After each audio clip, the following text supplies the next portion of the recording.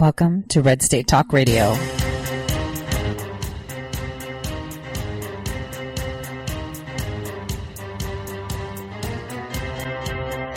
You're listening to Tori Says for the next hour. I'll be your host, Tori.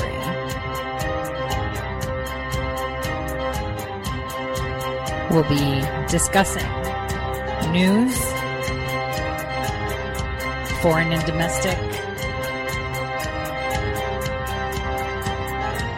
unfiltered news.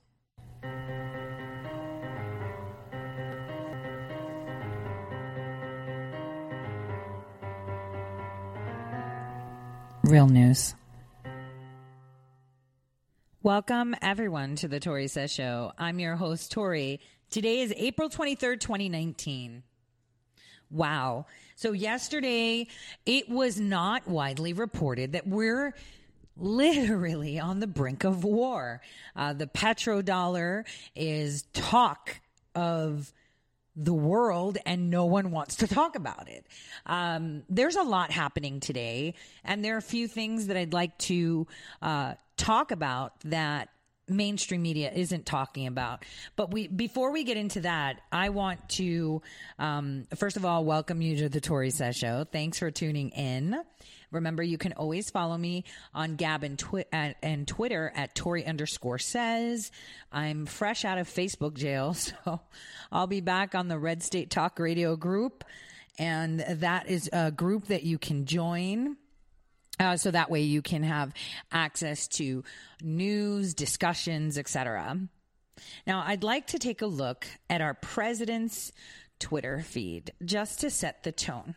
Okay, so the tone of what is happening today, and I'll tell you what happened yesterday in our court systems and how that's going. So we all know he's going to Wisconsin. So he tweeted out, first tweet of the morning was about Paul Krugman, for the New York Times. He's supposedly such a genius, but he tweeted, Paul Krugman, the fake news New York Times has lost all credibility, as has the Times itself, with his false and highly inaccurate writings of me. He is obsessed with hatred, just as others are obsessed with how stupid he is. He said market crash, only record highs. Continuing, he said, I wonder if the New York Times will apologize to me a second time as they did after the 2016 election. But this one will have to be a far bigger and better apology. On this one, they will have to get down on their knees and beg for forgiveness. They are truly the enemy of the people. Whoa. So this isn't about them just writing inaccurate things. This isn't about them just viciously harassing the president. This is something that many of you don't know about. This is something that's brewing in the background. You have to remember their door, revolving door for who? Where did they get their leaks? Who did they meet with? How did they meet with them? Remember, we forget. They congest our senses with so much information that we remove information to make room for the garbage that they give us. We'll revisit that later on in the next hour.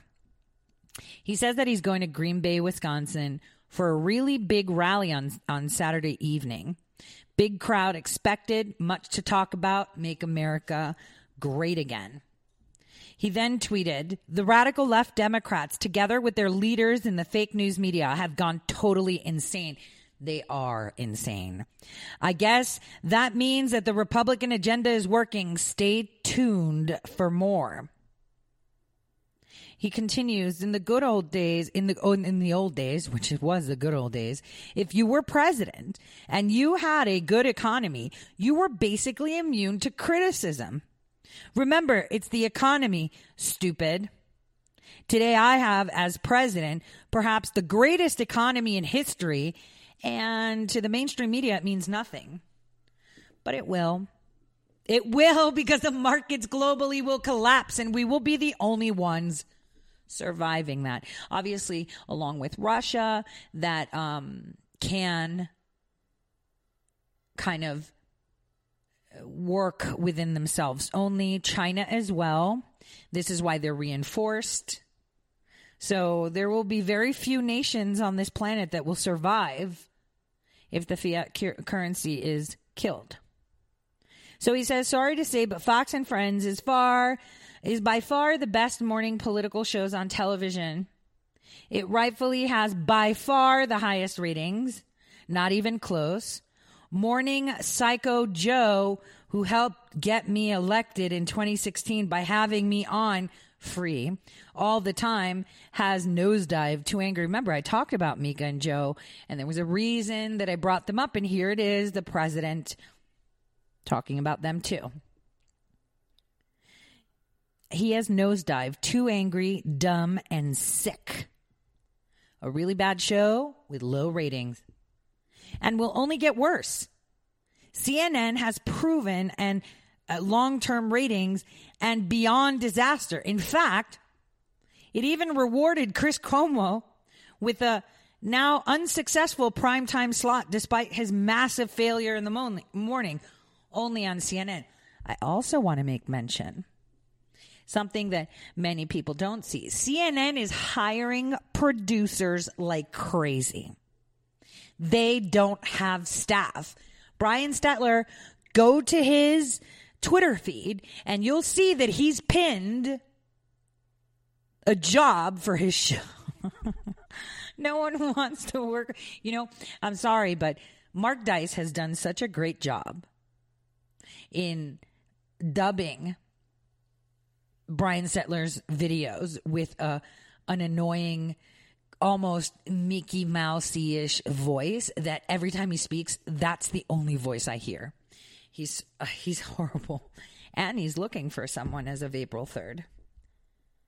He said Harley Davidson has struggled with tariffs with the EU currently paying 31%. They had to move production overseas to try to offset some of that tariff, and they've been hit, which will rise to 66% in June of 2021. So unfair to the U.S. We will reciprocate. So Harley Davidson is actually a very popular brand. I know we have our Italian makers and motorbikes, and because of the weather specifically along the southern portion of Europe, motorbikes are actually the chosen mean of commute. Scooters, Peugeot and Yamaha pretty much dominate those areas. But anyway, it is really wrong because if they're creating the bikes here in the U.S., just shipping them over there, they have to charge the person the shipping fee, and then they have to actually pay a tariff of 31%. That costs a lot of money in the end to buy it, so not a lot of people buy them. They buy knockoffs, meaning bikes from other manufacturers within Europe. And so it takes away the competition by doing so. So, yeah, like many companies, they move their production outside of the United States because of deadly and very burdening regulations within the United States for production, but also to lower costs. So Maria Bartiromo said that the best thing ever happened to Twitter is Donald Trump. It's true, he says, but they don't treat me well as a Republican. Very discriminatory, hard for people to sign on, constantly taking people off list. Big complaints from many people, different names, over 100 million, but should be much higher. If Twitter wasn't playing their political games, no wonder Congress has to get involved, and they should. Maybe more and fairer companies to get out the word. And again, he said the wall is being built, keep America great, and then the interview with Jared. So that is what our president had to tell us today. So he pointed out the New York Times, which is going to be coming into play soon. He pointed out Joe and Mika of Morning Joe, and he pointed out how the fake news is failing. But what he didn't tell you is all the other things that are brewing in the background. I thought I could tell you guys a story. I think I wrote about it last summer in April of 2018. A couple was arrested in Texas. and I think I talked about this before on my show. Mohammed and Denise Costul and Mohammed Tour. Now, Mohammed Tour is the son, right? He is the son of the old dictator of Guinea. It's an African nation, of course. They were Portuguese Guinea, you can call it. It's officially called the Republic of Guinea, right? They were French and they have Portuguese influence. They're a sovereign state. And here's the deal. So they just got their independence. Okay? They literally just got their independence a couple of decades ago. And so Mohamed Touré sought refuge at the United States and was awarded refugee status. Oh, gosh, I've been sneezing all day. My apologies. So they were offered refugee status, both Mohamed Touré and his wife. Okay? And they moved to Texas. Mohamed Touré is 58. Denise Costul is 58 as well. They were both provided, as just like Ilhan Omar, refugee status, and then were legally residing within the United States. Now, why am I bringing them up? Yesterday, they were each sentenced 7 years of prison for forced labor and related offenses. Now, why is this important? So I just wanted to give you a little bit of a history lesson because, a lot of people don't know global politics. We don't care about global history. We have the capacity for X, Y, Z, and we omit important information, right? So when the major West African empires fell, now we're talking, 1800s, right? There were a lot of kingdoms in what we call Guinea now. There were, as we know, there's many Muslims, the Shia, the Sunni, and the Fulani. And those Muslims actually traveled to central Guinea, and they created the Islamic State. And that was between 1730 and like 1900, like late 1800s to the max 1900. And they had their own constitution and they had, different people that were ruling at the time. So there was an empire called the Wasulu Empire. That was actually just a 20-year-old empire. And it was led by a guy named Samori Touré. Now, he was in the upper part of Guinea and southwestern Mali, right? Anyway, that empire actually moved toward the Ivory Coast. Anyway, slave trade came down there to Guinea, and they were like literally giving their people away to European traders in the 1700s. They were like handing them over.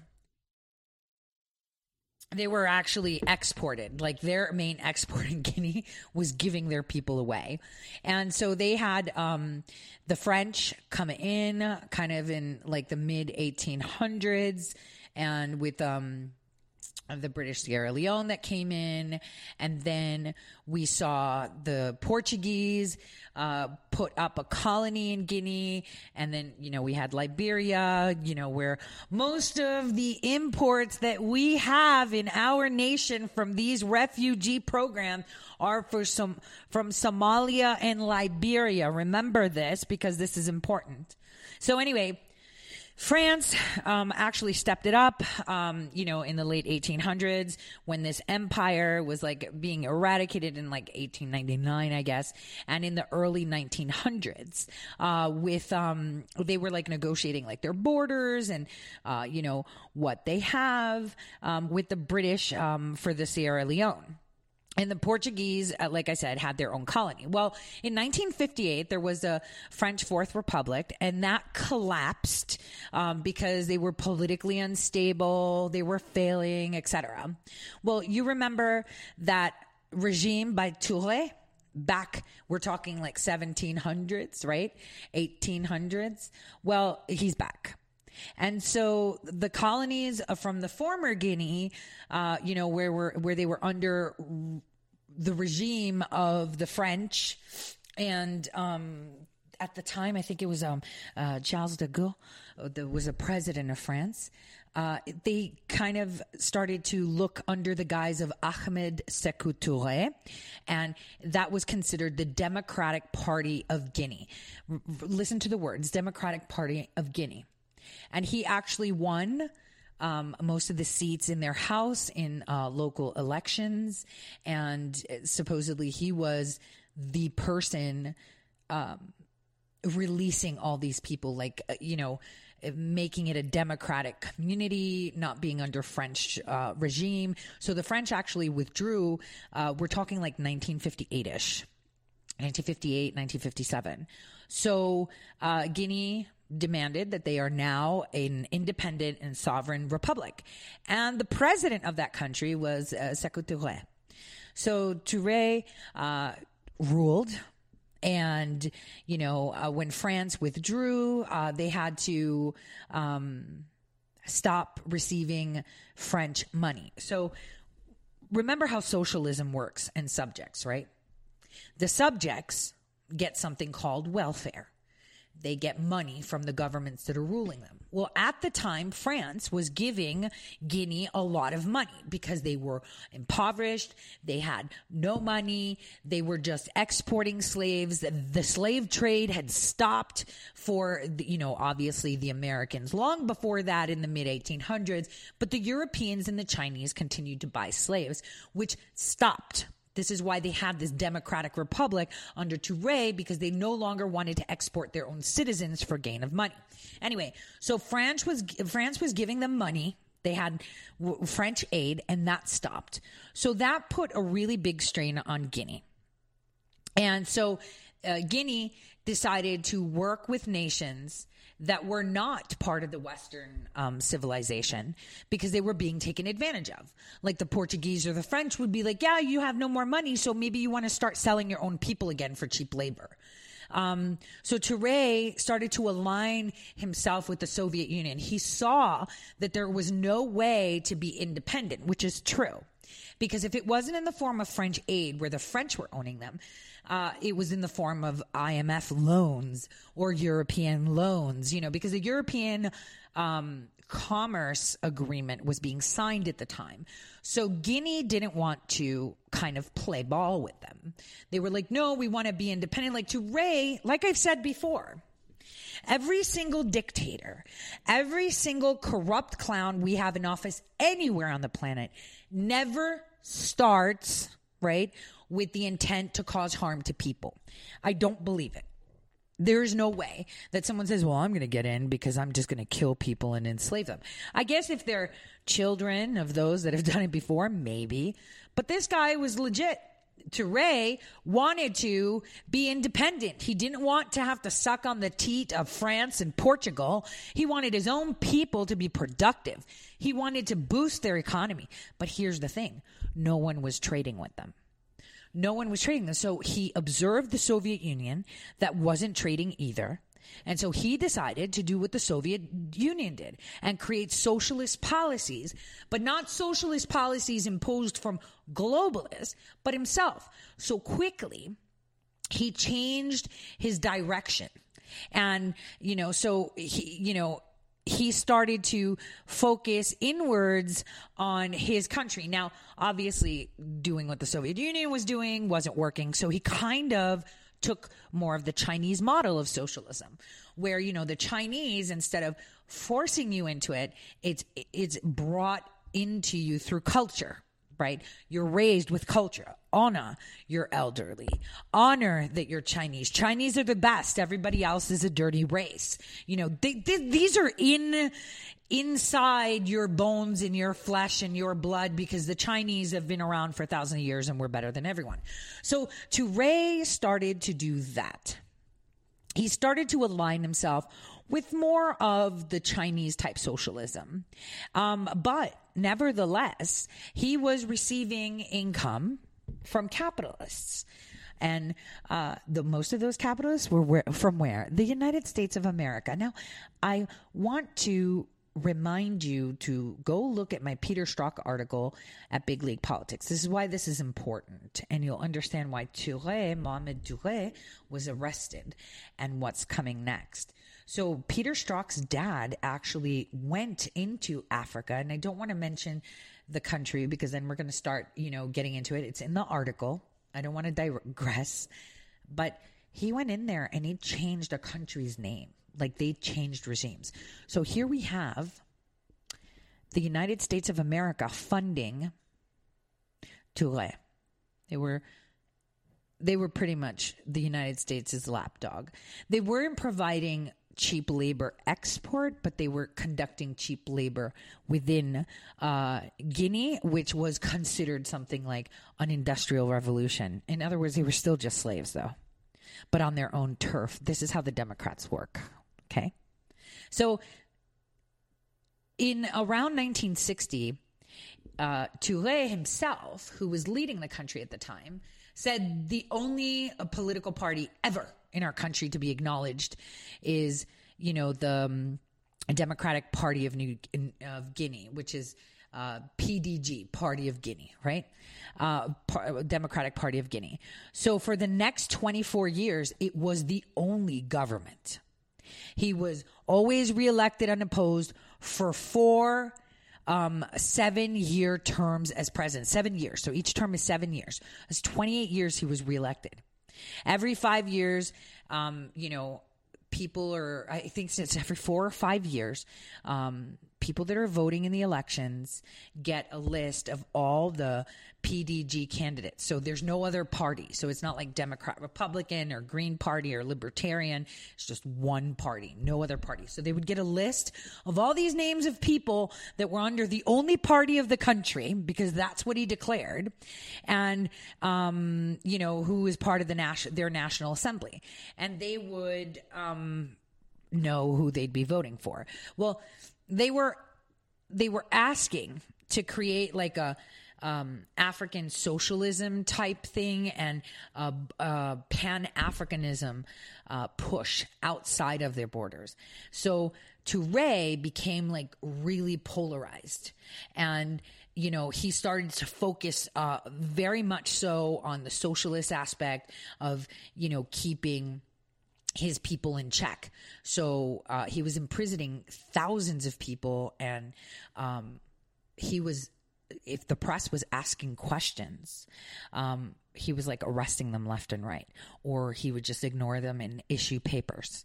So it was a pretty crazy time. So by the 70s, the Portuguese had come back to Portuguese Guinea, and there were many raids and attacks that were happening on both ends from the Portuguese side and Touré. So in 1977, there was something called the Market Women's Revolt, and they were like huge anti-government riots about women that were working within the Medina market. Remember how I told you that the Democrats like their slaves, right? So this is where the women were being abused and the children were being abused, working. So in 1984, he died. His son, Mohamed Touré, left as a refugee because they were going to get killed and slaughtered. So his son, Mohamed, left. And he was replaced by another prime minister at the time. And so remember, they like chased him down because the father was literally a dictator, right? So they wanted to kill him. So he was married off to some other woman, same age. There was an arranged marriage, and then they sent them off to the United States as refugees. So that's the story of Guinea, and it's important that you know the story of Guinea because no one's going to tell you the story of Guinea. So these two people, as refugees, right, ended up living in Southlake, Texas. Okay? And so here's the thing. They came in they're refugees, and you would assume in your mind that a refugee comes with like a stick with a, tied bag on it with like maybe some underwear and some pictures. No, these people came in and off the bat bought a $600,000 home at the time. Okay. And they were very wealthy, very wealthy. And so, after the break, I'm going to tell you what they did. How they were refugees and they came to the United States, and immediately for the 80s, a $600,000 home is the equivalent of a $2.53 million home right here. So they were incredibly wealthy, but they didn't work. So we'll talk about that in more detail, because now that they were sentenced, if you go to the justice.gov site, you'll see that there is one statement that needs to be picked apart, which is they may lose their U.S. immigration status and be removed to Guinea pursuant to law. Now, that is a big deal. So they were just sentenced. They'll strip them of their refugee status that they've had for over 30 years and ship them back. I'll see you all in a few.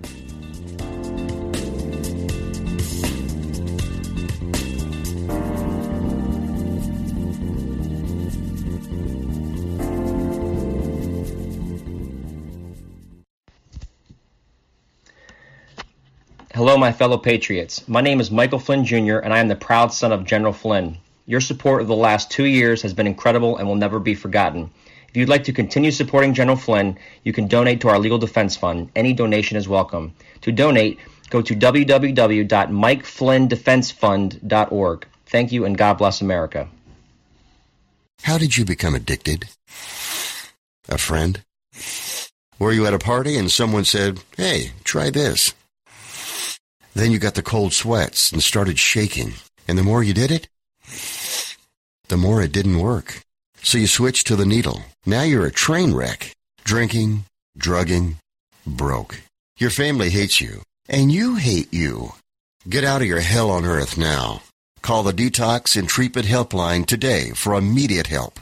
In many cases, your insurance may cover the costs. We can't guarantee it, but we can guarantee we have what you need to change your life for the better. Pick up your cell phone and call right now. 855-700-2978. 855-700-2978. 855-700-2978. That's 855-700-2978. Guaranteed life insurance with no medical exam. Sounds great, right? Even better, your rates will never increase and benefits will never decrease. If you're a U.S. citizen between 50 and 80, you can get life insurance guaranteed. It's not guaranteed in every state, and you may not qualify for every policy, but when you call, you'll speak with a licensed insurance company. They'll give you all the details about guaranteed life insurance. So call now, 1-800-707-1219. 1-800-707-1219. Hey, this is Leonora Cravota from Red State Talk Radio for MyPillow. I used to have trouble sleeping. MyPillow changed all that. I now fall asleep within moments of my head touching my pillow. That's how comfortable MyPillow is with its patented interlocking fill. MyPillow stays cool and does not go flat. Plus, it's machine washable and dryable. MyPillow has a 10-year warranty and a 60-day comfort guarantee. MyPillow is also the official pillow of the National Sleep Foundation, and it's made right here in the USA. MyPillow is now offering Red State Talk Radio listeners a 4-pack special with 2 premium standard or queen pillows and 2 go anywhere pillows. That's 4 pillows for the price of 1. To take advantage of this special offer, call 1-800-961-9194 and ask for promo code RedState. That's 1-800-961-9194, promo code RedState. Put sleepless nights behind you with MyPillow, the most comfortable pillow you will ever own. For the best night's sleep in the whole wide world, visit MyPillow.com.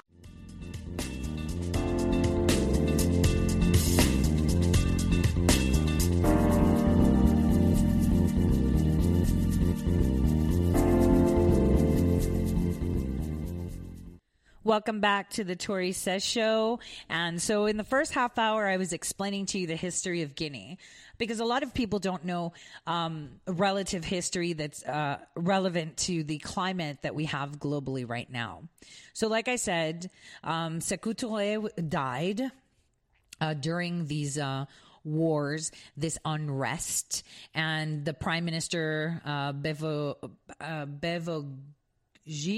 was then instated as interim president. And then, you know, we got Colonel Conte that seized their power without shedding any blood as to before. So it was a coup. Conte came into power through a coup.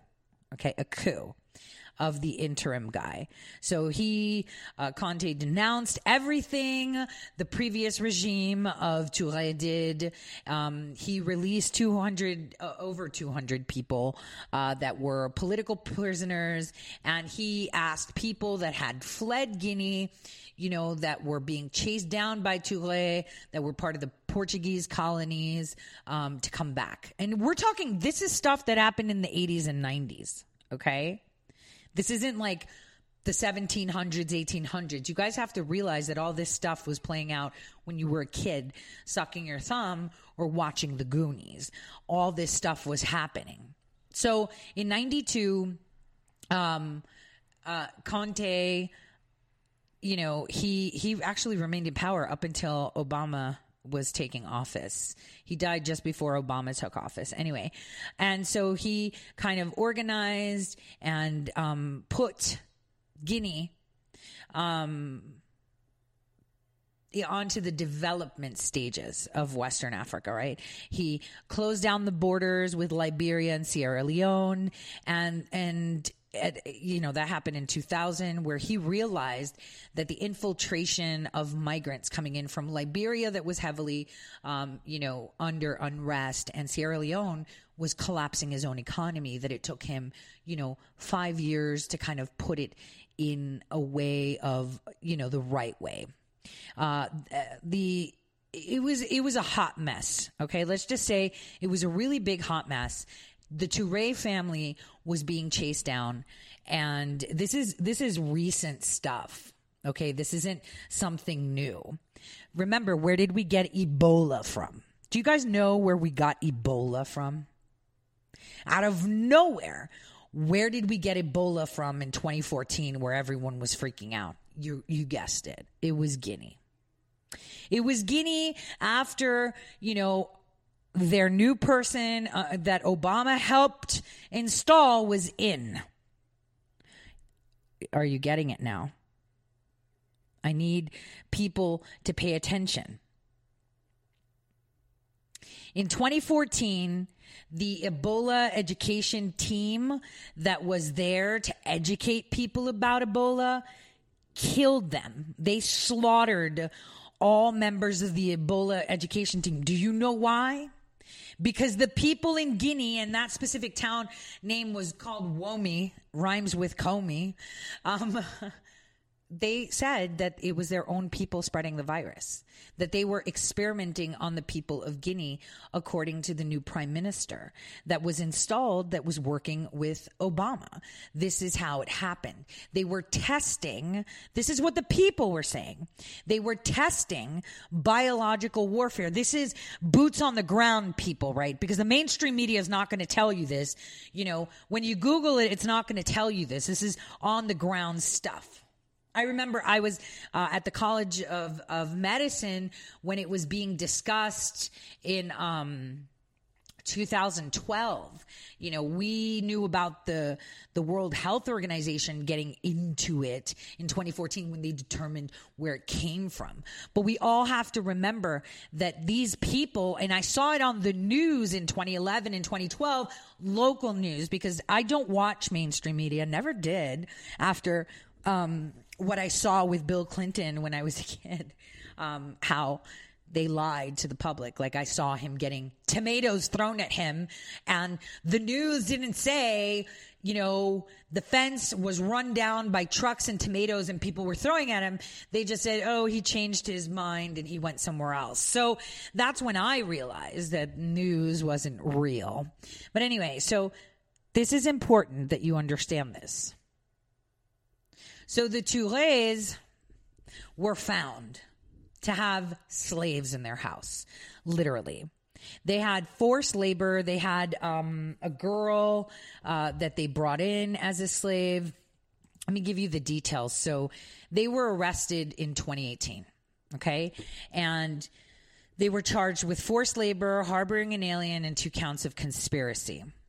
Now, Mohamed Touré, the son of Sékou Touré, was also charged with making false statements to federal agents, saying that he was trying to adopt the girl. He was like totally lying, okay? So he was actually the son of Ahmed Sékou, like I said, the guy that wanted to take socialism in for Guinea. But you'll see that the mainstream media says that, he did spearhead the revolution to be free from French colonial rule. That's true. But they're saying that he was the first president to be elected in the first free election, which is true, but then he was a dictator up until 1984. And, obviously the mainstream media leaves out from 1958 to 1984 what happened. Nothing. Anyway, so his wife, Denise and Mohammed, both of them, were given asylum in the U.S. In the year 2000. In the year 2000, mind you, they were in Kenya. This is where they had fled to, under Conte coming up, and then there was more civil unrest because then they started doing things to the population, which then turned out to be biological warfare testing, and this is where we got Ebola 10 years after that. But anyway, they settled just outside of Fort Worth, and they bought a really, really good home. And here's the thing. They didn't work. They were getting money from overseas. Like annually, I think they were getting something like $200,000 into their bank account. And so they were all about supporting like the Pan-African museums, activities in Dallas that has to do with, anything Africanism, whatever.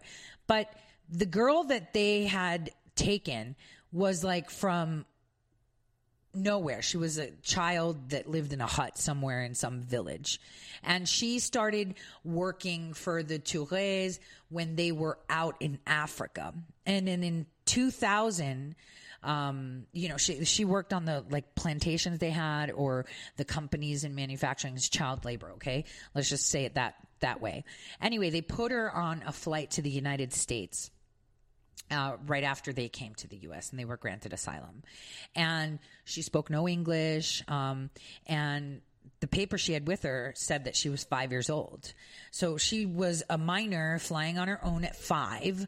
And then when she arrived in Texas, she began working at the Tourés' home. She was literally their slave. She would cook for them, clean for them, take care of their children. Their children today, in 2018, are adults. Those children that are adults now were being taken care of by this little girl that came on before they had their children. Their children, the Touré children, are adults going to college right now. They abused her physically and emotionally. You think the sons didn't rape her? You think the dad didn't rape her? They would slap her, beat her with belts, electric cords. This was all reported in the indictment. And apparently, neighbors that used to live close to the Tourés helped her escape. When she got older, she fled and went to the YMCA, and that's where the police came, and that started the investigation. And that's how they were arrested. And here's the thing. They didn't start it right away. The Tourés didn't even make a statement that she's missing. She had no papers, no identification, no passport, no nothing, and she was their house slave. She did everything they wanted. She raised their kids as well.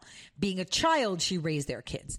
So she went missing, and apparently he wanted to adopt her. Really? Now that she's what? She was 5 in 2000. That means in 2018, she was how old? 23. So you were going to adopt her when she was like 40, 50? Come on, man. So she's a 23-year-old woman, according to the paperwork, because she could have been younger than 5, or she could have been older than 5. They take her into protective custody, the police. They file these complaints, and the Tourés didn't even announce that she was missing. And when they were questioned, they didn't say anything. So they quickly got a lawyer, and the lawyer was like, no, we didn't enslave her. She's a distant relative. And, you know, the father of that child had sent her to Guinea to be raised by these people. That's weird. If she was raised by those people, she'd be going to school. That's weird. If she was raised by the people, she wouldn't be your house slave. That's funny. You're a Touré. You don't live in a hut. So she was doing everything. She was the housekeeper, and even the neighbors would see that. And so they're saying, oh, but she had food, clothing, spending money, and her own house to live in. We got gifts for her. Seriously, guys, this is what they were saying. And the thing is, Here's the thing. These people were actually sentenced only 7 years for forced labor trafficking, right? And a bunch of other things. Now, what's going to happen is they're going to hand them over to Guinea. Considering that Guinea now is under rule that is favorable to the Touré regime, the founder of the PDG, nothing's going to happen to them. Literally, nothing's going to happen to them, because right now Guinea and the rest of these West African states are in a hot mess. But think of it. Everyone, when they think slavery, they think of the movies where they were whipping, Africans on plantations. It wasn't always that the case, right? It wasn't. Yeah, they'd whip them if they weren't moving hard enough.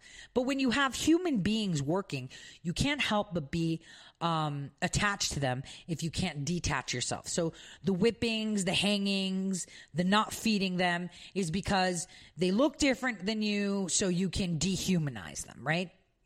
That's slavery. Slavery is that. But those that are even dehumanized, because remember, those that sit in Congress now, those that are in Senate now, those that were in power, like Obama, Hillary Clinton, Bush, all of them, they look at you just the way they used to look at slaves that they whipped. Slavery means that you work for someone else. That doesn't mean you don't get fed. You get fed. That doesn't mean you won't have a roof over your head. You'll have a roof over your head, but it may have holes. You may be fed, but it may just be rice all day, every day, or maybe some stale bread, but you'll be fed. If you get sick, they'll fix you because you're a machine. You fix machines, don't you? The combines in your field, don't you fix them when they break? They'll fix you. They'll have you populate so that way they have more slaves too. Does that remind you of anything? Because we are slaves. We do not work for ourselves. We have the impression we do. The minute a child is born, they have almost $100,000 debt tag on their head. That child coming into the United States will be carrying that debt tag on their head until they die. And they will be working not only to pay off that debt, but to pay off the debt that they incur.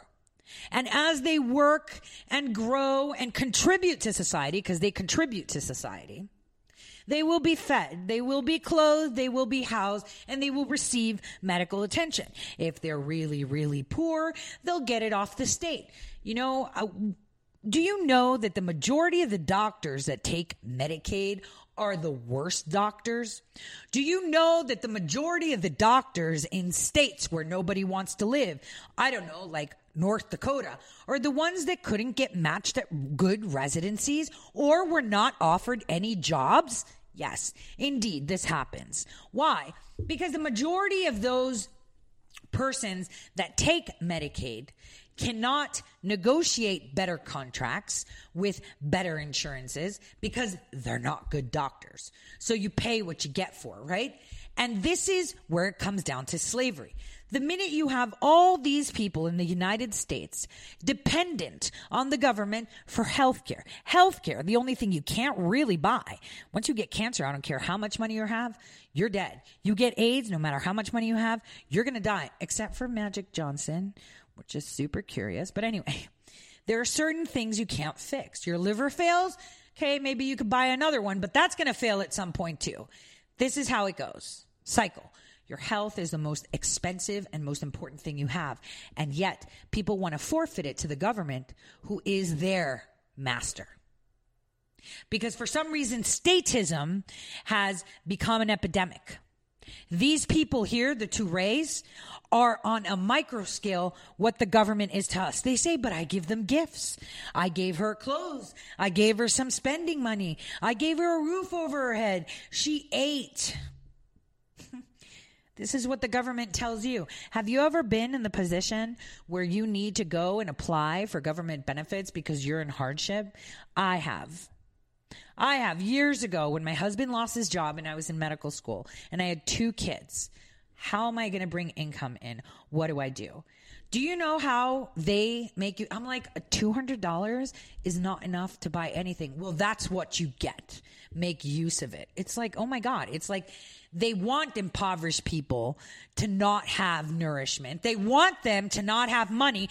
So if they can't get a job or they're hurt, what are they going to do? They're going to break the law. How many women have you seen stealing baby formula and diapers? They're not going there to steal things because they want it. They do it out of necessity. This is how they cycle it up, get people into prisons to work into these legal total enslavement factories.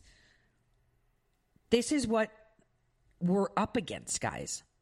It's a never-ending cycle of slavery. Once we realize that we've been shackled with invisible chains for decades in the name of freedom, in the name of safety, and in the name of pre-existing conditions or whatever you want to call it, they keep changing. Why? You'll realize that they were ramping it up right now in the past 10 years by opening up our borders. Opening them up to the sense that they've always been open, but they've been allowing them to enter now, catching them and releasing them. There was a guy that was arrested in Atlanta that had to go to court for his hearing because he was caught and released in 2009. He was caught and released, right? He got caught raping a 5-year-old child, had multiple victims, and was now arrested. It's 2019. So throughout, 2009, 10 years, basically, where he was a no-show for court because how are they going to chase him down? They don't even know if that's his real name that he gave at the border, right? So he's been raping children. He had 33 victims in the end of it. And he's been staying in our country, didn't even go to the courts. And now ICE put a detainer on him. And you've got an army of Democratic lawyers saying you shouldn't deport him. Like, what? This guy has raped children. A 5-year-old was his most recent victim. And you don't want to deport him? You're fighting for his rights. Like, this is what happens. Insanity. They're all insane. They want to keep us below some form of economic threshold and to congest our government system so it collapses. Why else would you remove 5.6 billion jobs but bring in millions of illegal migrants at the same time? Why are you bringing people in when there's no jobs for these people? The reason people come or migrate, that's the way it is because what? There's jobs. They can work, make money, buy a house, create a family. That's why people migrate. It's kind of like in the olden times, tribes used to move with the weather, right? So they'd be up north by the Nile, right? And then when it got really, really hot, too hot to plant because it would scorch the earth, they'd go more south to the Nile. Why? They would migrate south because that is where they would be able to grow more and flourish more in a more decent environment. And then when that went harsh, they'd move up north again. Kind of like that. Why would you come to the United States as an illegal immigrant when there are zero jobs? When we have, over 13% of the population with no job. And those are the people that declare it, because there's a lot of people that don't even declare unemployment. Because they may be 1099s, or maybe they're just housewives and don't have to claim that they're unemployed. The bottom line is no jobs, bringing in people. That is the recipe to create a collapse. And when you have a collapse, what do you have? Voluntarily forfeiting your rights to your health, forfeiting your rights to everything, and dependent completely on the government. Because the government will say, we're in a crisis. We don't have jobs. So maybe we'll just give everyone a stipend. Maybe everyone can get a house. And then suddenly you see communities that are states filled with people that are just ghettos, that literally live off the government. In England, when they began this whole government system living off the Queen, they call them council. They're from the council, like from their area. And there's like sections of cities, like the New York projects, for example, like in Queens, there's like the projects, right? So this is how you segregate communities. The wealthy communities, the poor communities. This was the plan. The plan was to make you a slave. You already are one, but you still have the right to fight now. And forced labor is just that. They force you to work. They say, if you're not working enough, you can't get benefits, but I don't have a job, then do this for us. They force you into the situation where they can control every facet of your life, from your finances to your health, to your family, to your shelter, to your access to even clean water. We saw that up in Michigan, where the mayor was so proud to suddenly take it from another source because it would cut a few dollars off of his budget, right? You remember when he did that switch and then lead just went up, up, up. And all the doctors were saying it's the water, and they shut them up. They said, stop talking. 2 years these people were plagued with diseases. In the name of what? The government making choices for the people. The government making choices that are thrifty for them, but at the expense of the people. This is where it's going. The president has been saying it in a nice way. I thought if you understood what forced labor is and what slavery is, it would be easier. So he's been telling us these little facets throughout his time of talking about human trafficking, child slavery, trafficking, drugs, and how important it is to build the wall. The reason we need to build the wall, everyone says, is to keep the Mexicans out.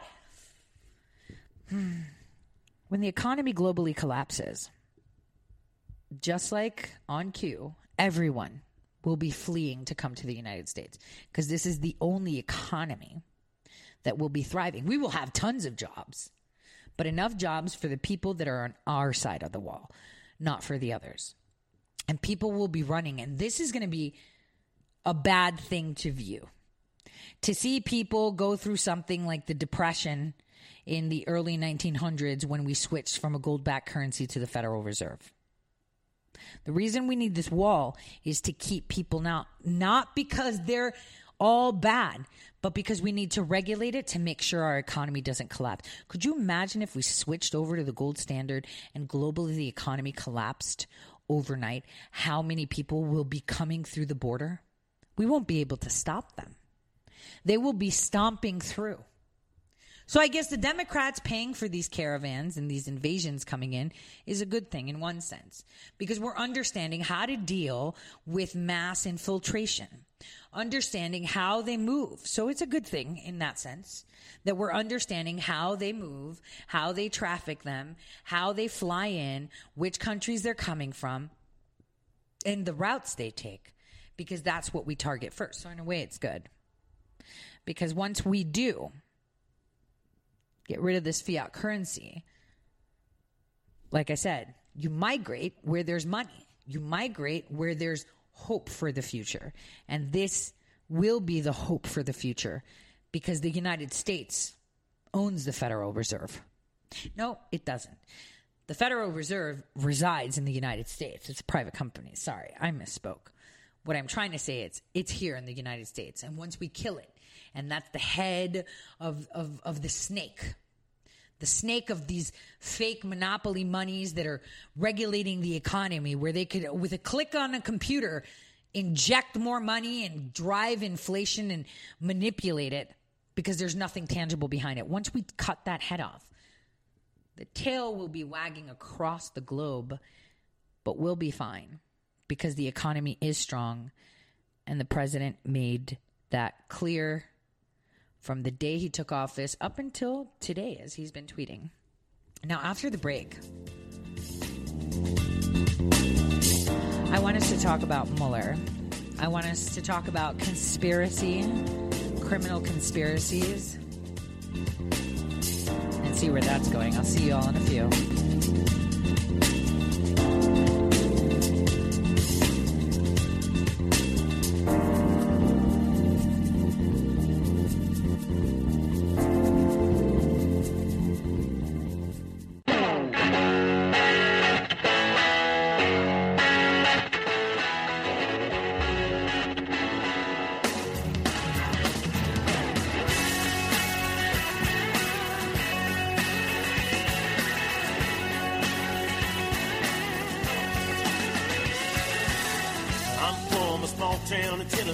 A long way from the suits in D.C., but close enough now to see this mess.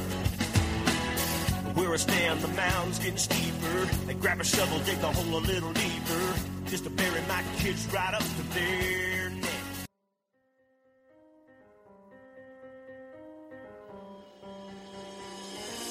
Welcome to Red State Talk Radio.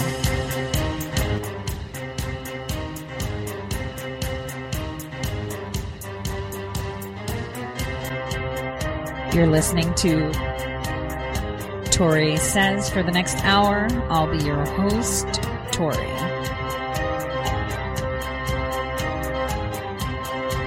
We'll be discussing news, foreign and domestic, unfiltered news.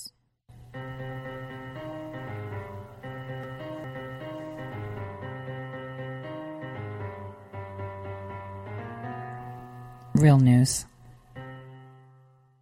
Welcome back, everyone, to the Tori Says Show. I'm your host, Tori.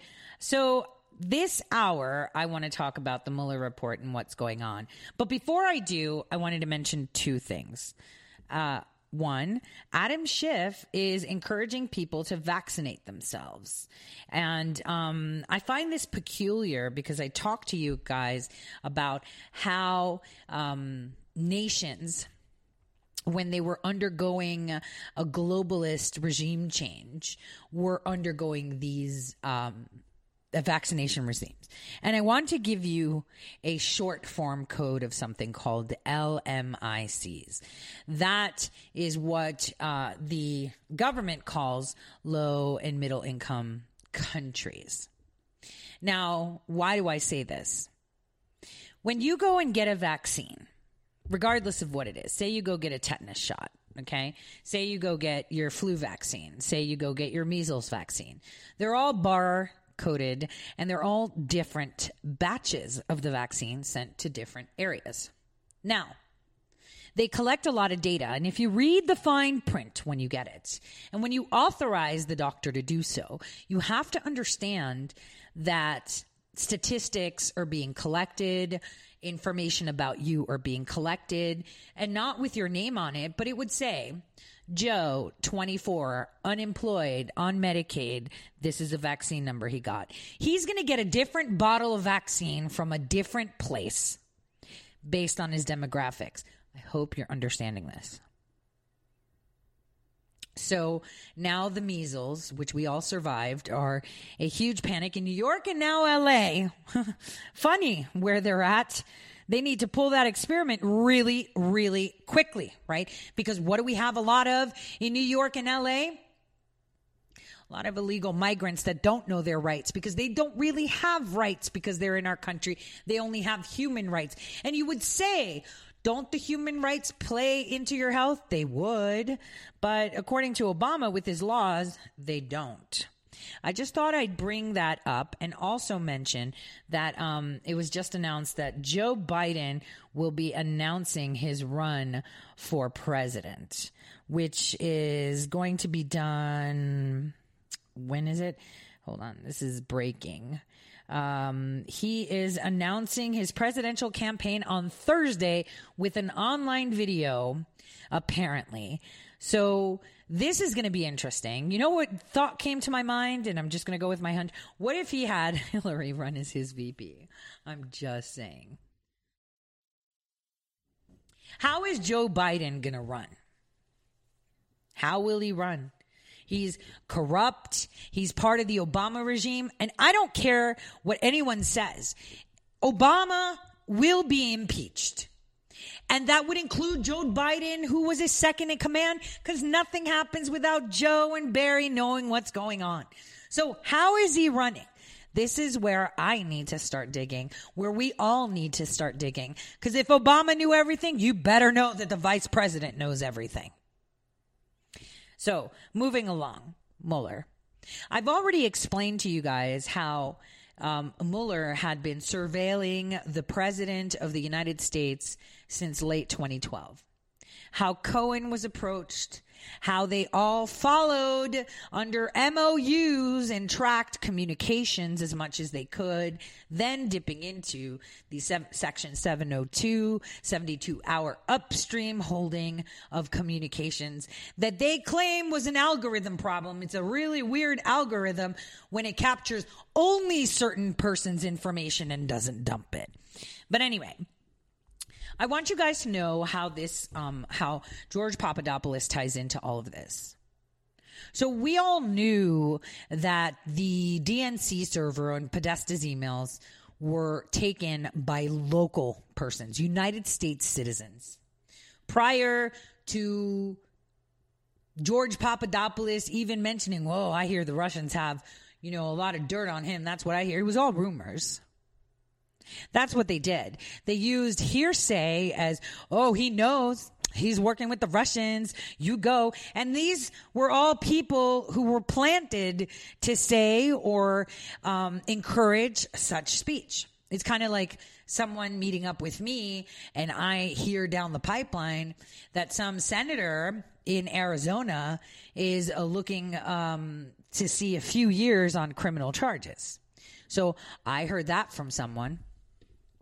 So let's pretend I'm traveling and I run into someone who's an asset for, the Obama administration, and we're just having drinks and talking. And this guy is a huge, mover, shaker, in my, in my sphere of work. And they're like, so what do you hear? I hear this. Yeah, I heard that, that senator from Arizona is going to be facing criminal charges.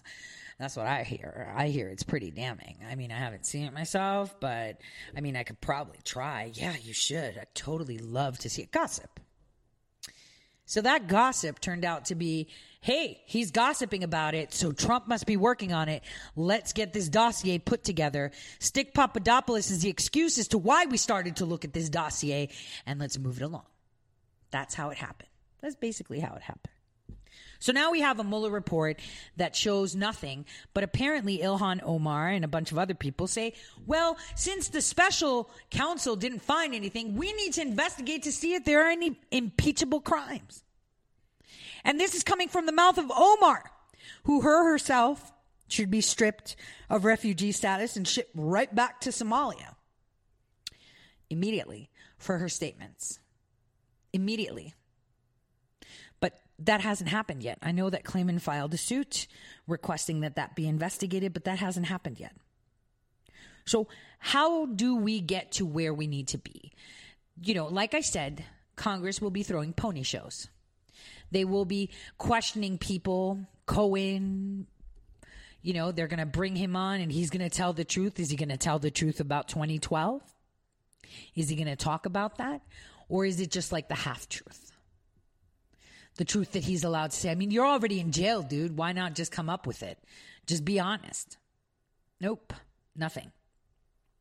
So this is something that people need to be paying attention to. What they're not telling you, what they're not doing. That's what we need to be paying attention to. Because it's super important that we understand this, that we know what is really going on. I mean, our Justice Department is busy. Super busy. Super, super busy. Prosecuting things, doing things that are really, really, really important to keep us safe. Right? Tons of stuff. Well, where are they keeping us safe for the attacks on our president? Is it happening? Is it coming about? What's going on? It's a question. How are they protecting the president? Because the president is the representative of the whole United States. So how is the Justice Department protecting us? See, if my president, why does a president go, into like some panic room when there's an attack? Why is he flying on Air Force One? So you've seen the movies. Why did they evacuate the president? Because the president is the leader of our nation. He is the most important person there is that represents every single American, that represents American interests. This is why he gets evacuated. This is why he is protected. Because if your leader is killed, if your leader is missing, if your leader goes, then your nation goes. You are in disarray. Your nation has fallen when they take your leader down, right? Isn't it like in troops? They take your commander out. It's all left up to the privates. They'll be taken out one by one because there's no leadership, right? So it's really important that we realize that our Justice Department is responsible for protecting our president. So from the minute he swore in he was president, what have they done to protect him? Absolutely nothing. The Justice Department has done absolutely nothing. Yes, they're safeguarding his life because if they don't, there's 100 million Americans with guns right now and a lot of military that would take control of our nation as opposed to allow the politicians to do it. So they know this. There will be a junta. We will be under martial law and military control if anything happens to President Trump. And you cannot trust those that are in the military now to be on your side, corrupt Democrats. You can't. Because they're about America first. They took that oath under a president, some of them, under a president that wanted to do nothing else but destroy the nation that they're serving. And they know it. Down to the privates, they know it. So it wouldn't work for them if they eradicated the president of the United States and took his life. Because they would all go to jail. All people of Congress would go to jail. All people of the Senate would go to jail, military jail, until they figure out who gave the order and who did it. And, let's just hope it wasn't a foreign, ally, in air quotes, ally, because they've also got their fingers on these big red buttons. So this is why they're protecting his life, but they're not protecting the president and what he stands for.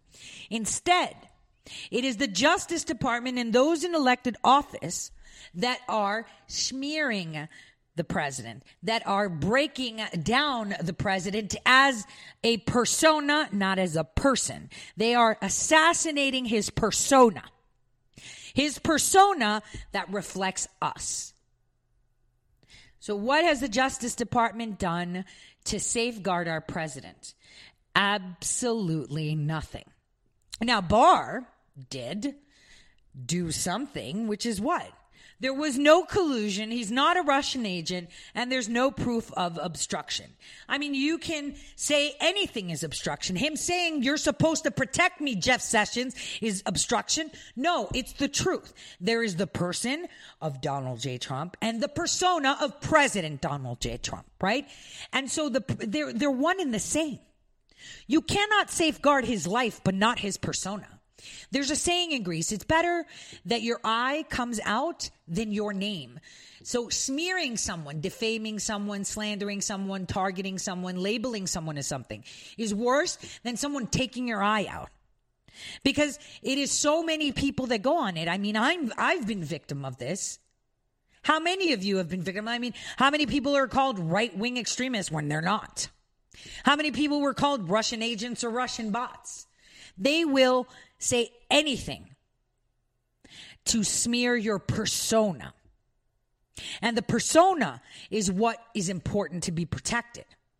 So now we have a special counsel that from the minute they were installed knew that there was nothing there. Rod Rosenstein renewed the false FISA warrants. He knew the dossier was garbage. He knew everything, and yet he put a special counsel into place. Now, what is he getting out of this? He's going to be in a lot of trouble. He is in a lot of trouble.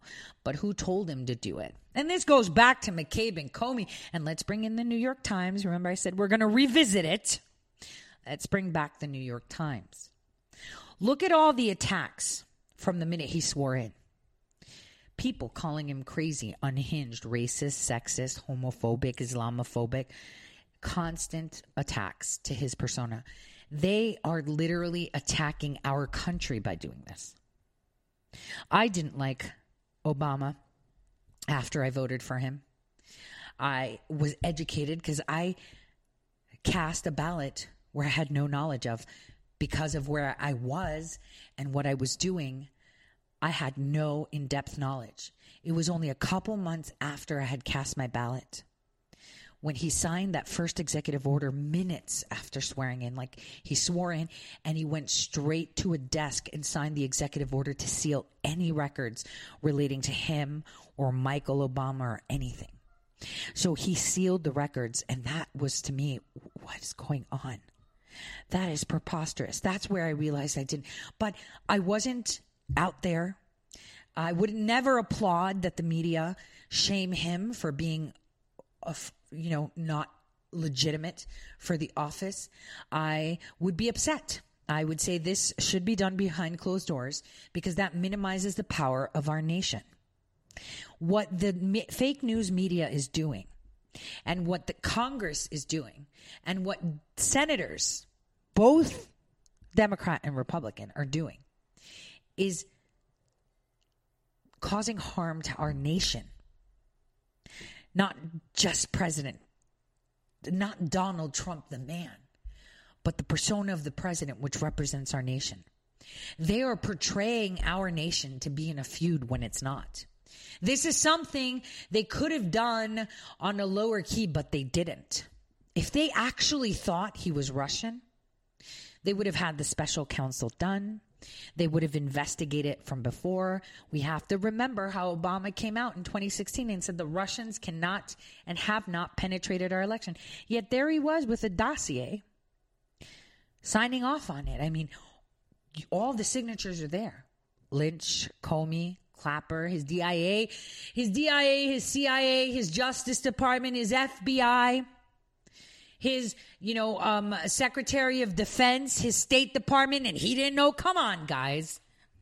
This is all to floor our nation. It has nothing to do with anything else. They hate him so much that they hate the America he wants. They hate a free America. They hate a free people. That's basically it. The attacks the New York Times does, the attacks CNN does, are not on the man, Donald Trump. It's on our nation. If we don't see it like that, you don't get it. See,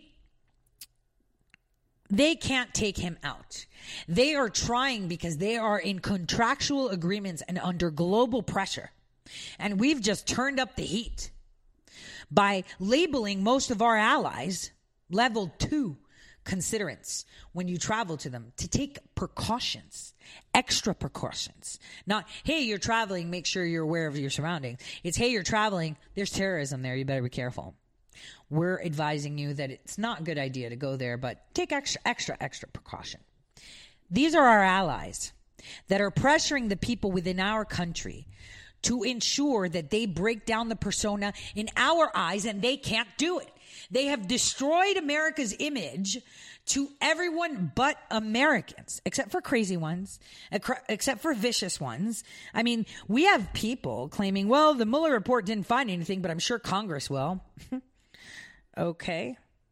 That's the way to go. You have a special prosecutor giving you the most in-depth colonoscopy ever into your life, into your associates, into your friends, into your family. And they found nothing, but Congress, led by Pelosi, will find it? Or is this for real? This is how insane they are. They are trying to destroy the image. I mean, they use the racist part of the border, but the stats and the facts are not supporting it. We've got people on the Mexican side and on the U.S. side claiming, no, this is a crisis. We're having an invasion. These people aren't seeking help. These people are being paid. There's people advocating to bring them here. In their countries, they have offices that were funded by USAID. This is why the president cut off that aid in those 3 countries, which CNN so nicely said, oh, 3 countries in Mexico. And it's like so dumb. Anyway, they cut off the aid because they're funding them. But here's a new thing. This is how dumb they are. This is the people that they speak to. They're trying to convince people that the exodus that we see from all these persons in Central America have nothing to do with them being paid to go up there, but more to do with the fact that there is a global warming issue, that they're really, really hungry, and this is why we have to take them in. There's a video, believe it or not, by the Weather Channel that I want to play for you. I know it's the Weather Channel, but in Democratic circles, this is being circulated as what is going on. This is how it's being circulated. Hold on, let me pull that clip because you need to hear it. They're saying that hunger is why, because of climate change, hunger is forcing all these people to massively, a mass exodus from their country. And there's a correspondent from the Weather Channel called John Carlos, who follows the immigrant caravan and finds story of drought, poverty, and resilience. Guys, this was from January. So now they're saying due to climate change, people are leaving. People are coming to America because of this. The video doesn't want to play with me. Let's see. Hold on. Let me see if I can get it this way. Okay. You got some bad people in those groups. You got some tough people in those groups. And I'll tell you what, this country doesn't want them. The caravan is an epic story of human migration. And it's a phenomenon that stirs... You got some bad people in those groups. You got some tough people in those groups. And I'll tell you what, this country doesn't want them. The caravan is an epic story of human migration. And it's a phenomenon that stirs different reactions in different people. They are being portrayed as criminals, which they are not. They are within their rights to come here and seek asylum. For me, the caravan raises a question related to a recent trip I made to Central America, to an area called the Dry Corridor, where I witnessed the impacts of a severe drought that's linked to climate change and has devastated agriculture. Ya no va a salir, mira. Todo está perdido. Está perdido. Todo eso está perdido. This year, in just one dry corridor country, Honduras, 80% of the corn and bean crops were lost. The dry corridor of Central America is particularly vulnerable to this issue of climate change and its impact on food security. The food insecurity is so dire that 2 million people are now facing hunger. I also learned that the drought has been made worse by El Niño, the warm water off the coast south of Central America.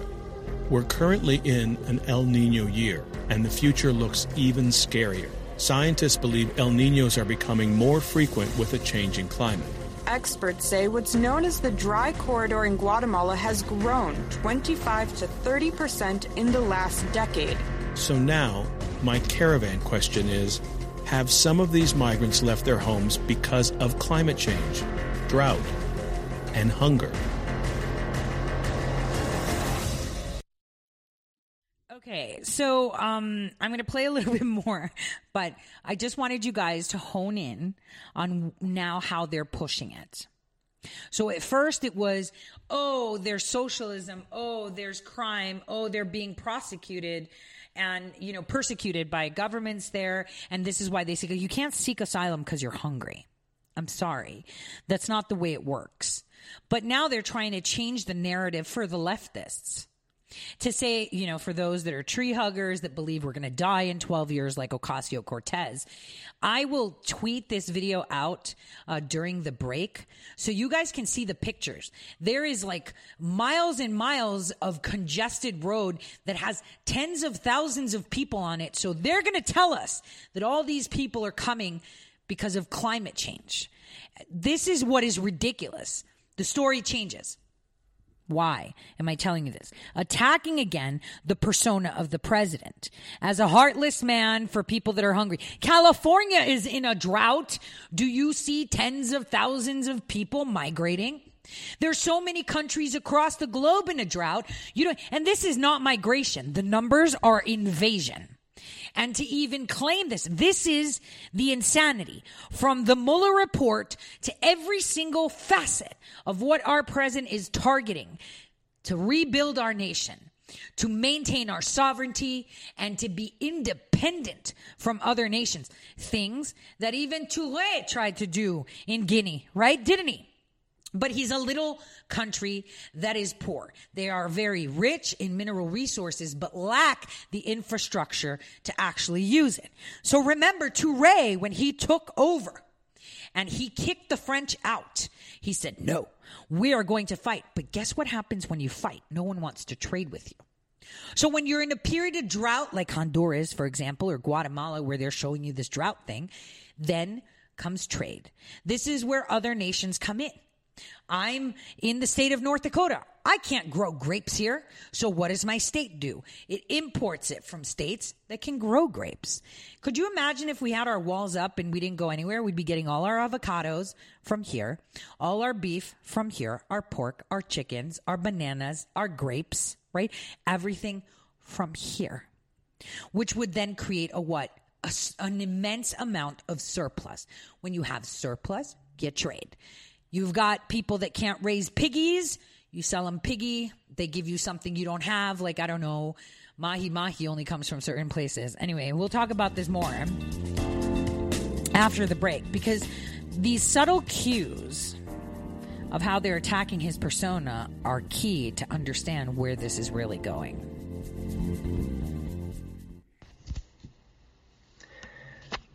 Hello, my fellow patriots. My name is Michael Flynn Jr., and I am the proud son of General Flynn. Your support of the last 2 years has been incredible and will never be forgotten.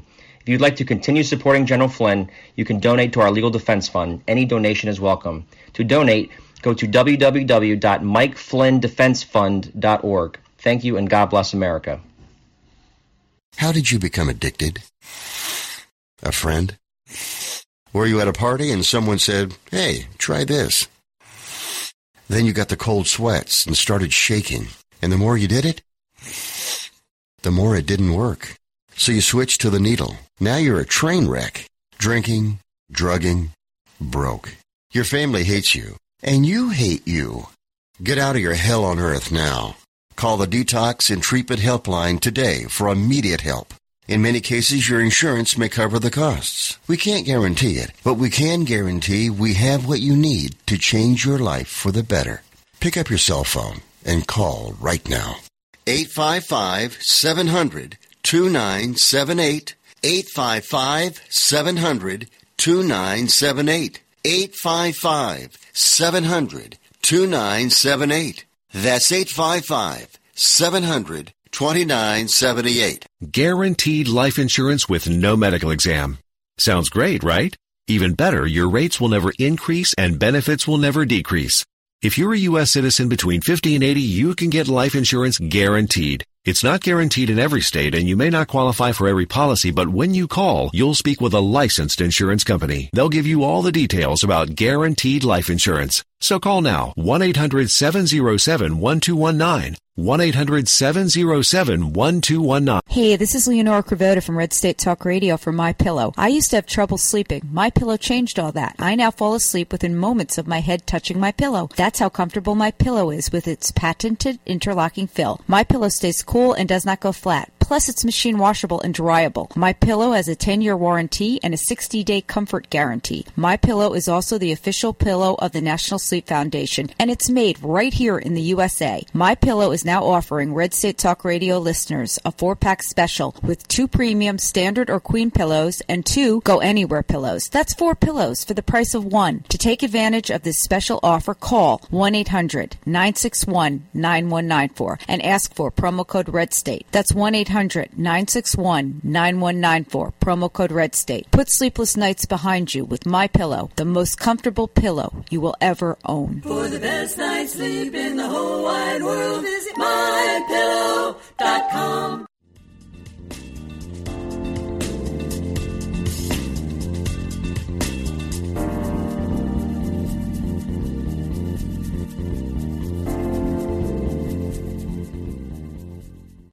Welcome back to the Tori Says Show, and I will play a little bit more for you. This video titled Exodus, the hunger that consumes you. But I'm sure and fully knowledgeable on this that asylum does not include hunger, does not include El Nino, and does not include climate change. Yet this is the new narrative coming through, and it's been announced in January, but now it's making a comeback. Take a listen.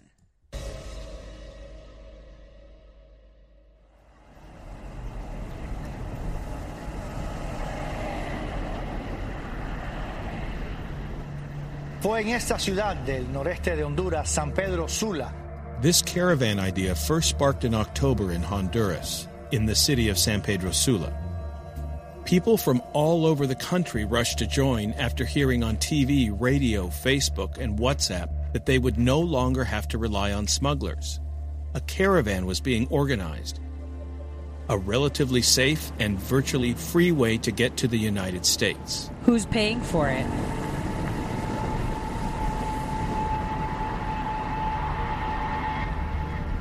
I'm catching up with the caravan once they've already been on the road for a month, traveled almost 1,000 miles, and are arriving in Mexico City. I find a lot of people who worked on farms and say that they fled because of the drought. Mira, hubo mucha sequía. Hubo mucha sequía, las milpas, la mazorquita es pequeña. Among the farm workers who joined the caravan in Honduras was Pedro Castillo. Siempre cuando sembramos vamos buscando tener la comida, arroz y de frijol y maíz. De ahí mucha gente, así sobrevivimos.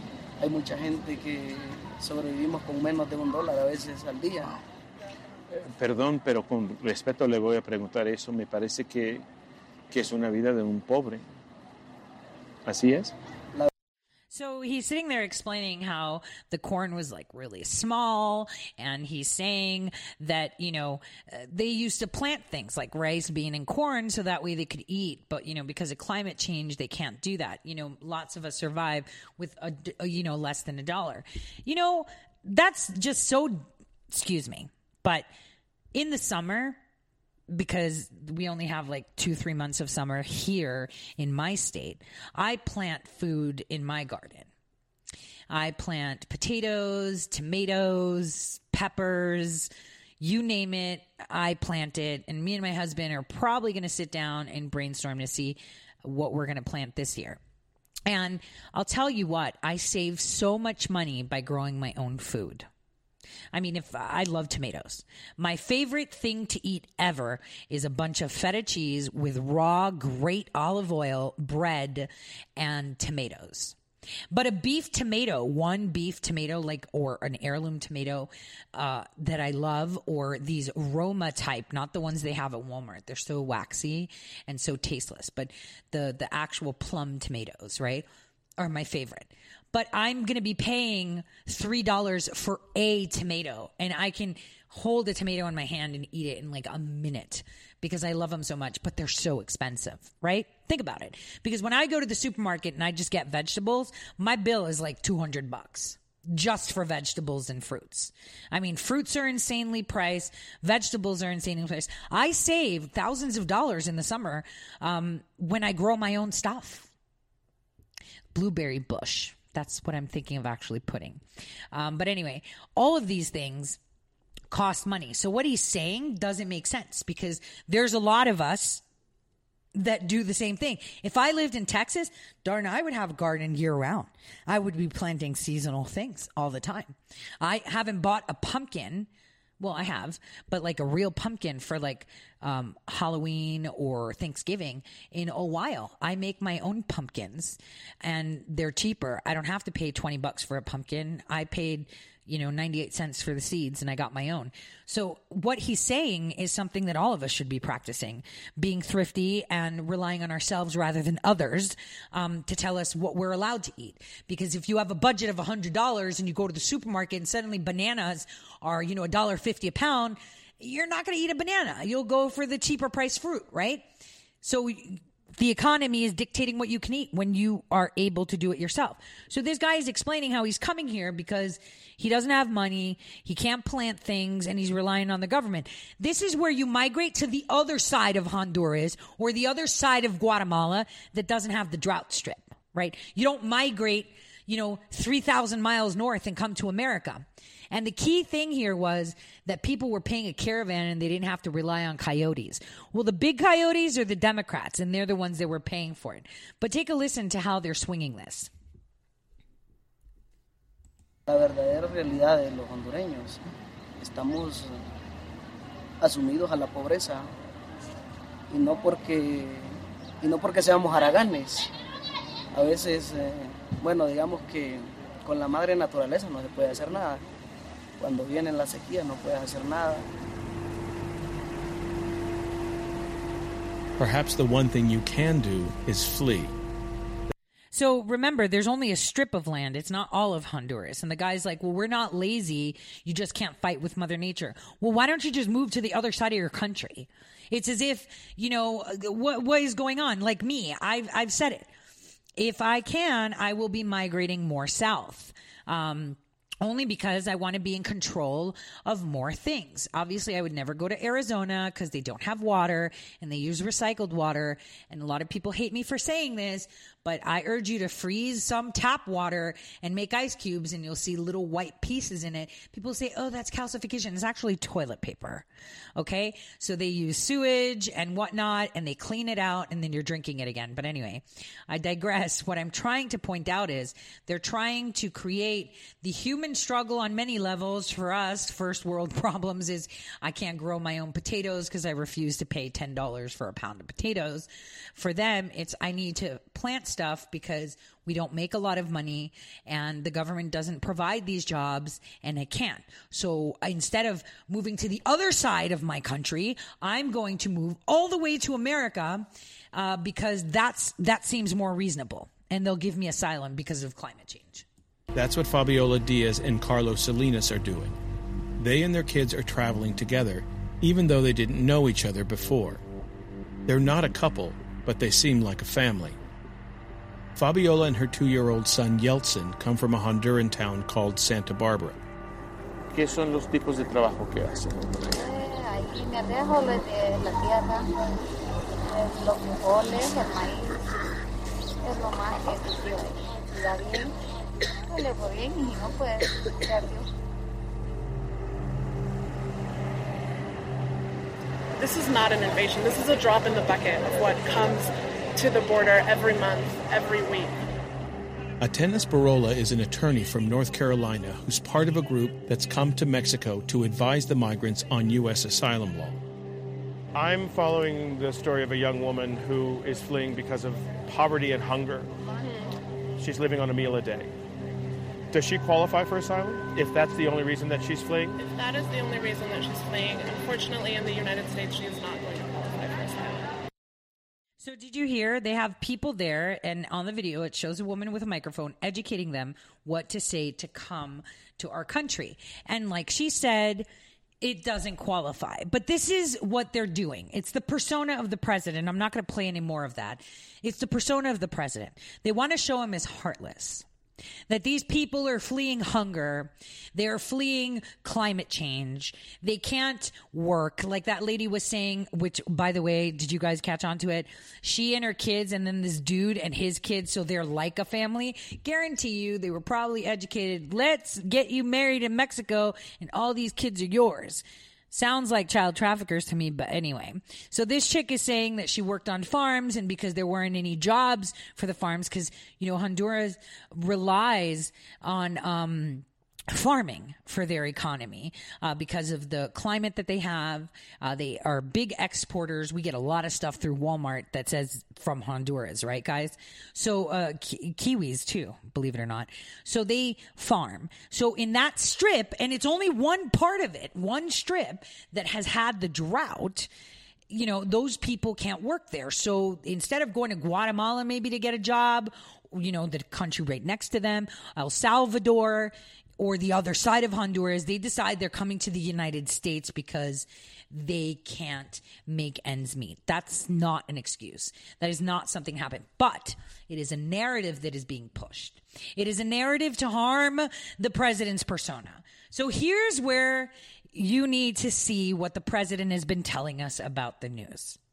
They are all conspiring in attacking and causing harm to the persona of the president of the United States. That, in essence, is treason.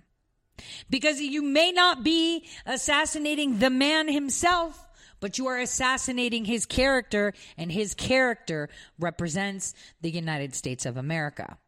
This is treason. They're all together, synchronized on attacking the persona of the president of the United States. Now, this is something very important. Every time I say the house is packed with clowns, it is attacking my government. Unfortunately, it is a circus. Unfortunately, it is working against our interests. And unfortunately, they are in power right now. We have Pelosi with the hammer, the gavel. That's all she wanted was that gavel. So we have to understand that this attack on our president's persona is treason. Not the man behind the persona, but they're together. They're one and the same. But for argument's sake, there's Donald Trump. They can't stand him because he's successful. Everybody already knows him. He's straightforward. He is very outspoken and firm on what he says. He's likable, so they have to make people hate him. But on the other hand, in order to make them hate him, they have to attack his persona. He's built the economy. He's brought back jobs. He's rebuilding our infrastructure. He's re-injecting cash into our military. Our military got a raise. You all know that, right? They are getting new equipment. They are hiring like crazy. He's finally formulating Space Force, which for many of you is like, I don't know. Well, there's a lot you don't know. Remember this illusion of the necessity of secrecy, this illusion of secrecy that they give us. It is important that you understand that they give us this illusion for certain reasons. We've got 5G coming into play, and I need to do a show on just 5G for sure. But we have to see that they are the enemy of the people. The media, the insane Democrats, they are the enemy of the people, and we shouldn't really get in their way. But we should point out how they are causing harm to our nation with their actions. I mean, we have people like Rosie O'Donnell saying, "Ooh, we should start impeachment hearings right now. Impeach him." Impeach him for what? For lowering unemployment? For creating jobs? For making America the center of all of the financial markets globally because we're running the show? Where do you impeach him? Because you don't like him? Because you don't like the fact that he's given the power back to the people? It's pretty incredible, right?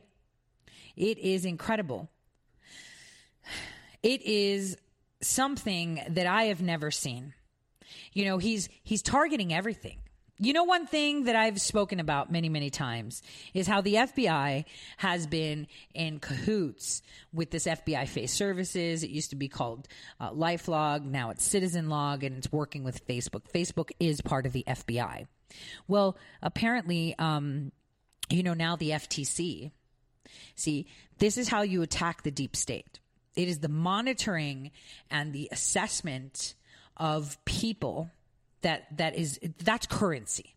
Knowing your employees is currency, right? It's like running a company. If you have a bunch of people that work for you on, you know, in a meat packing plant, right? You need to know who's the fastest, who's the smartest, who's the best, who can sort things out faster. That is the ultimate currency when you're running a business. Well, the United States is like a business, and the currency is you and I. And so they are not only trying to sort out who should be promoted all of a sudden, who should be recruited all of a sudden. And this isn't something new. This has happened before. Because I've mentioned it before. When I was a child, I was recruited right out of kindergarten, first grade. You know, from tests, because back in the days, they used to give us tests when we were little children. I took my first IQ test when I was in kindergarten, and in the first grade, I would be going to high school for like math. They would like bus me over to a high school to do math and then puzzles. I would play puzzles. So they recruit people because they identify things from things that are legal at the time to obtain information on you. This is how they guide your life without you knowing they're guiding it. In retrospect, I see how it was guided and how they had set forth a path of where I need to be more beneficial to my community because of X, Y, Z. They do that.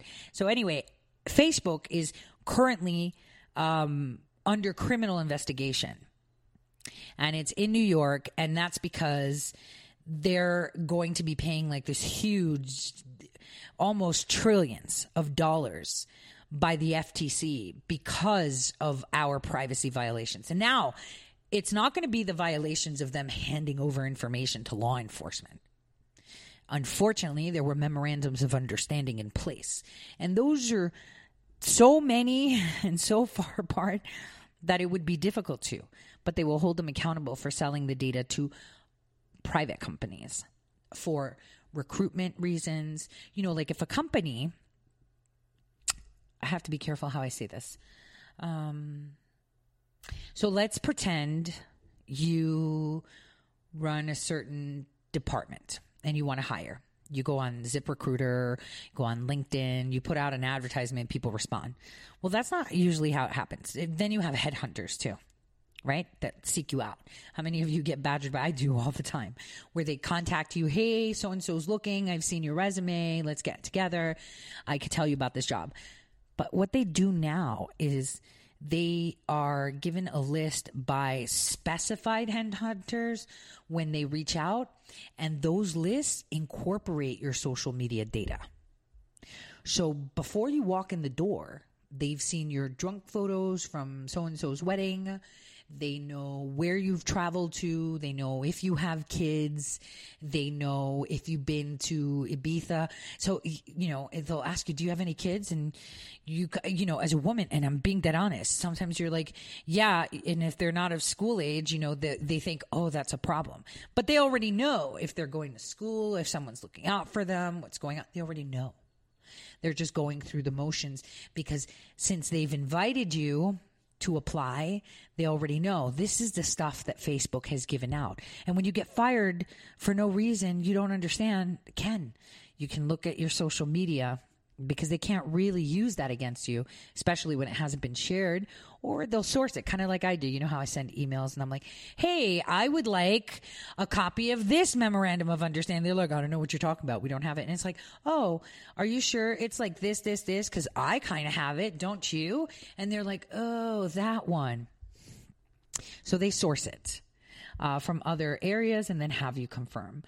This is, again, a way that our administration right now is trying to rectify the wrongs that have been happening for decades. Rectifying, okay? It's really hard for people to see past what the media is saying, because unfortunately, even the right, the conservative media, the pro-Trump media, isn't telling you what you need to know. They're not telling you what you should be seeing. Like, why aren't they telling you, hey, it's pretty interesting that the FBI is hiring like crazy. They're advertising on Facebook. They're advertising on Twitter. I mean, not everybody sees the promotion. There's certain demographics. So if you're seeing it, they like you. But it's really important that we get the right information so we understand and have a clearer picture of what's going on. The president right now, on a global front, like he said, we're respected because it hasn't happened in a very, very long time that a nation stands up and says no, especially the nation that was selected to be the leader in this. Okay? Because we were spearheading this whole operation. So you need to see, from a global stance, the president has rectified. The attacks from the global media on a diplomacy side, on a foreign relations side, has not caused him harm. But on a miniature size, domestically, not globally, because globally people can say whatever they want about Trump. But the Europeans, the Australians, the Chinese, the Russians, the Africans, the Middle Easterners all know the only reason he's being attacked is because he's doing a great job. Whereas domestically, no president has been attacked like this president. And unfortunately, we're a very young country with 300 years under our belt, if that. So think about it. We've been conditioned to know no one talks like that about a president unless there's something wrong. Usually they're impeached when people start talking.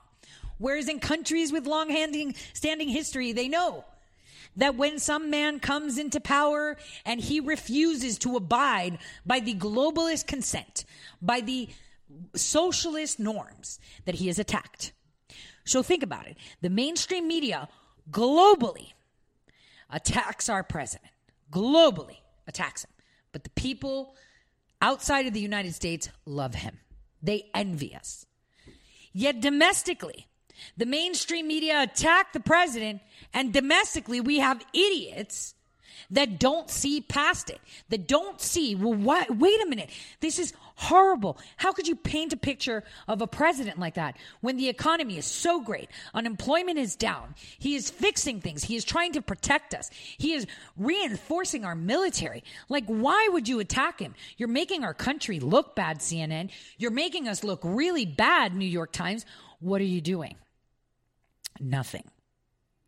The people of America are doing nothing instead of funding them. Now, obviously, I saw that CNN has ratings that are worse than mine. And I'm only on 2 hours a day, Monday through Friday, and they have worse ratings than mine, which means that the people are already answering. We don't want to hear it anymore. We're done. Yet they're still double downing.